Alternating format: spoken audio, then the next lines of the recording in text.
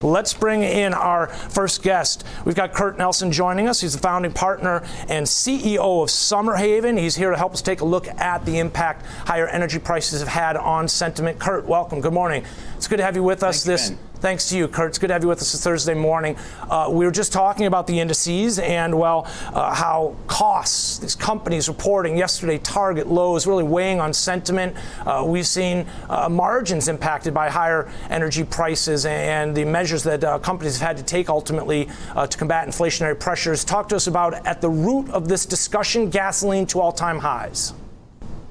Yeah, gasoline is very high. And even beyond gasoline, if you think about diesel, which is what trains and trucks that are critical to our supply chain run on, diesel is trading at a $2 premium to gasoline.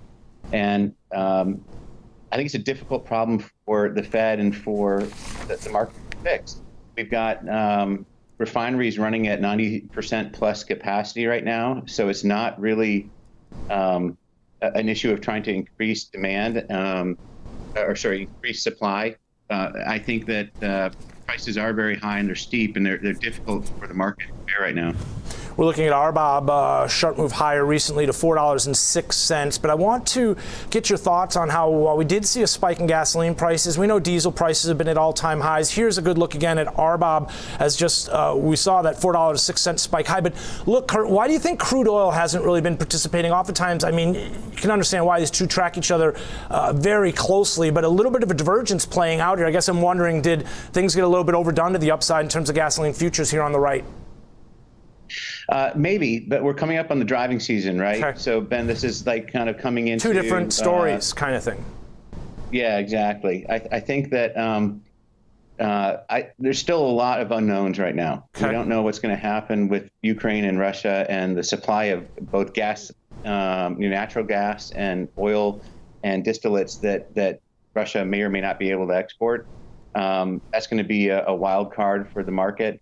I think at this point, OPEC has been muted in their elevation of supply. They haven't really responded to create a lot more capacity for the market. So I think those are kind of wild cards that we're still trying to digest.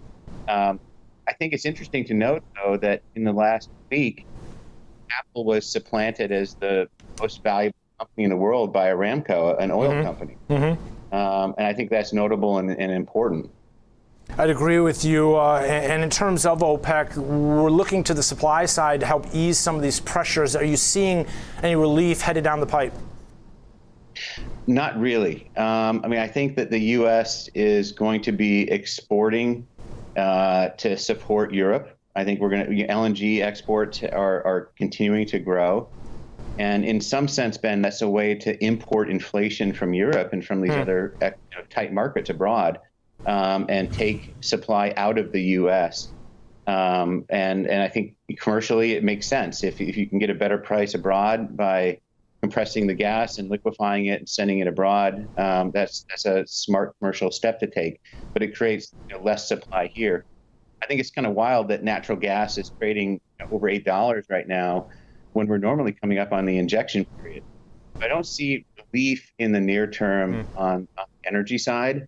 I think that what we've seen in the financial markets, if you look at stocks and bonds and the sell-off yesterday, the market's still interpreting, how the Fed's going to tighten, financial conditions, lower demand through interest rate and through, hikes that will probably continue through into 23.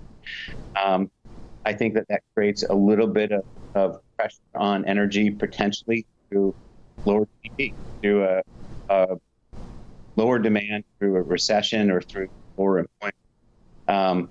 But the Fed is going to, being cautiously, I think, to try to manage that and get as soft a landing as we can. in terms of natural gas, and a couple good points there. And to the point in terms of builds, we have been seeing, I think it's a couple weeks now of builds in natural gas. We're expecting to see 87 billion cubic feet today. Last week it was 76 billion cubic feet, it looks like. So to see prices on the rise with the builds as well, interesting. It really speaks to the demand we're seeing. Talk to us about, let's get into metals and kind of stick with the industrial side of things first, and we can get in gold in just a minute. But silver and copper recently, I mean, a reflection of some of those demand concerns, I guess, out of China, and just sort of, as you mentioned, potential for a soft landing or a soft-ish, or maybe not so, but ultimately either way, I mean, that's going to weigh on price.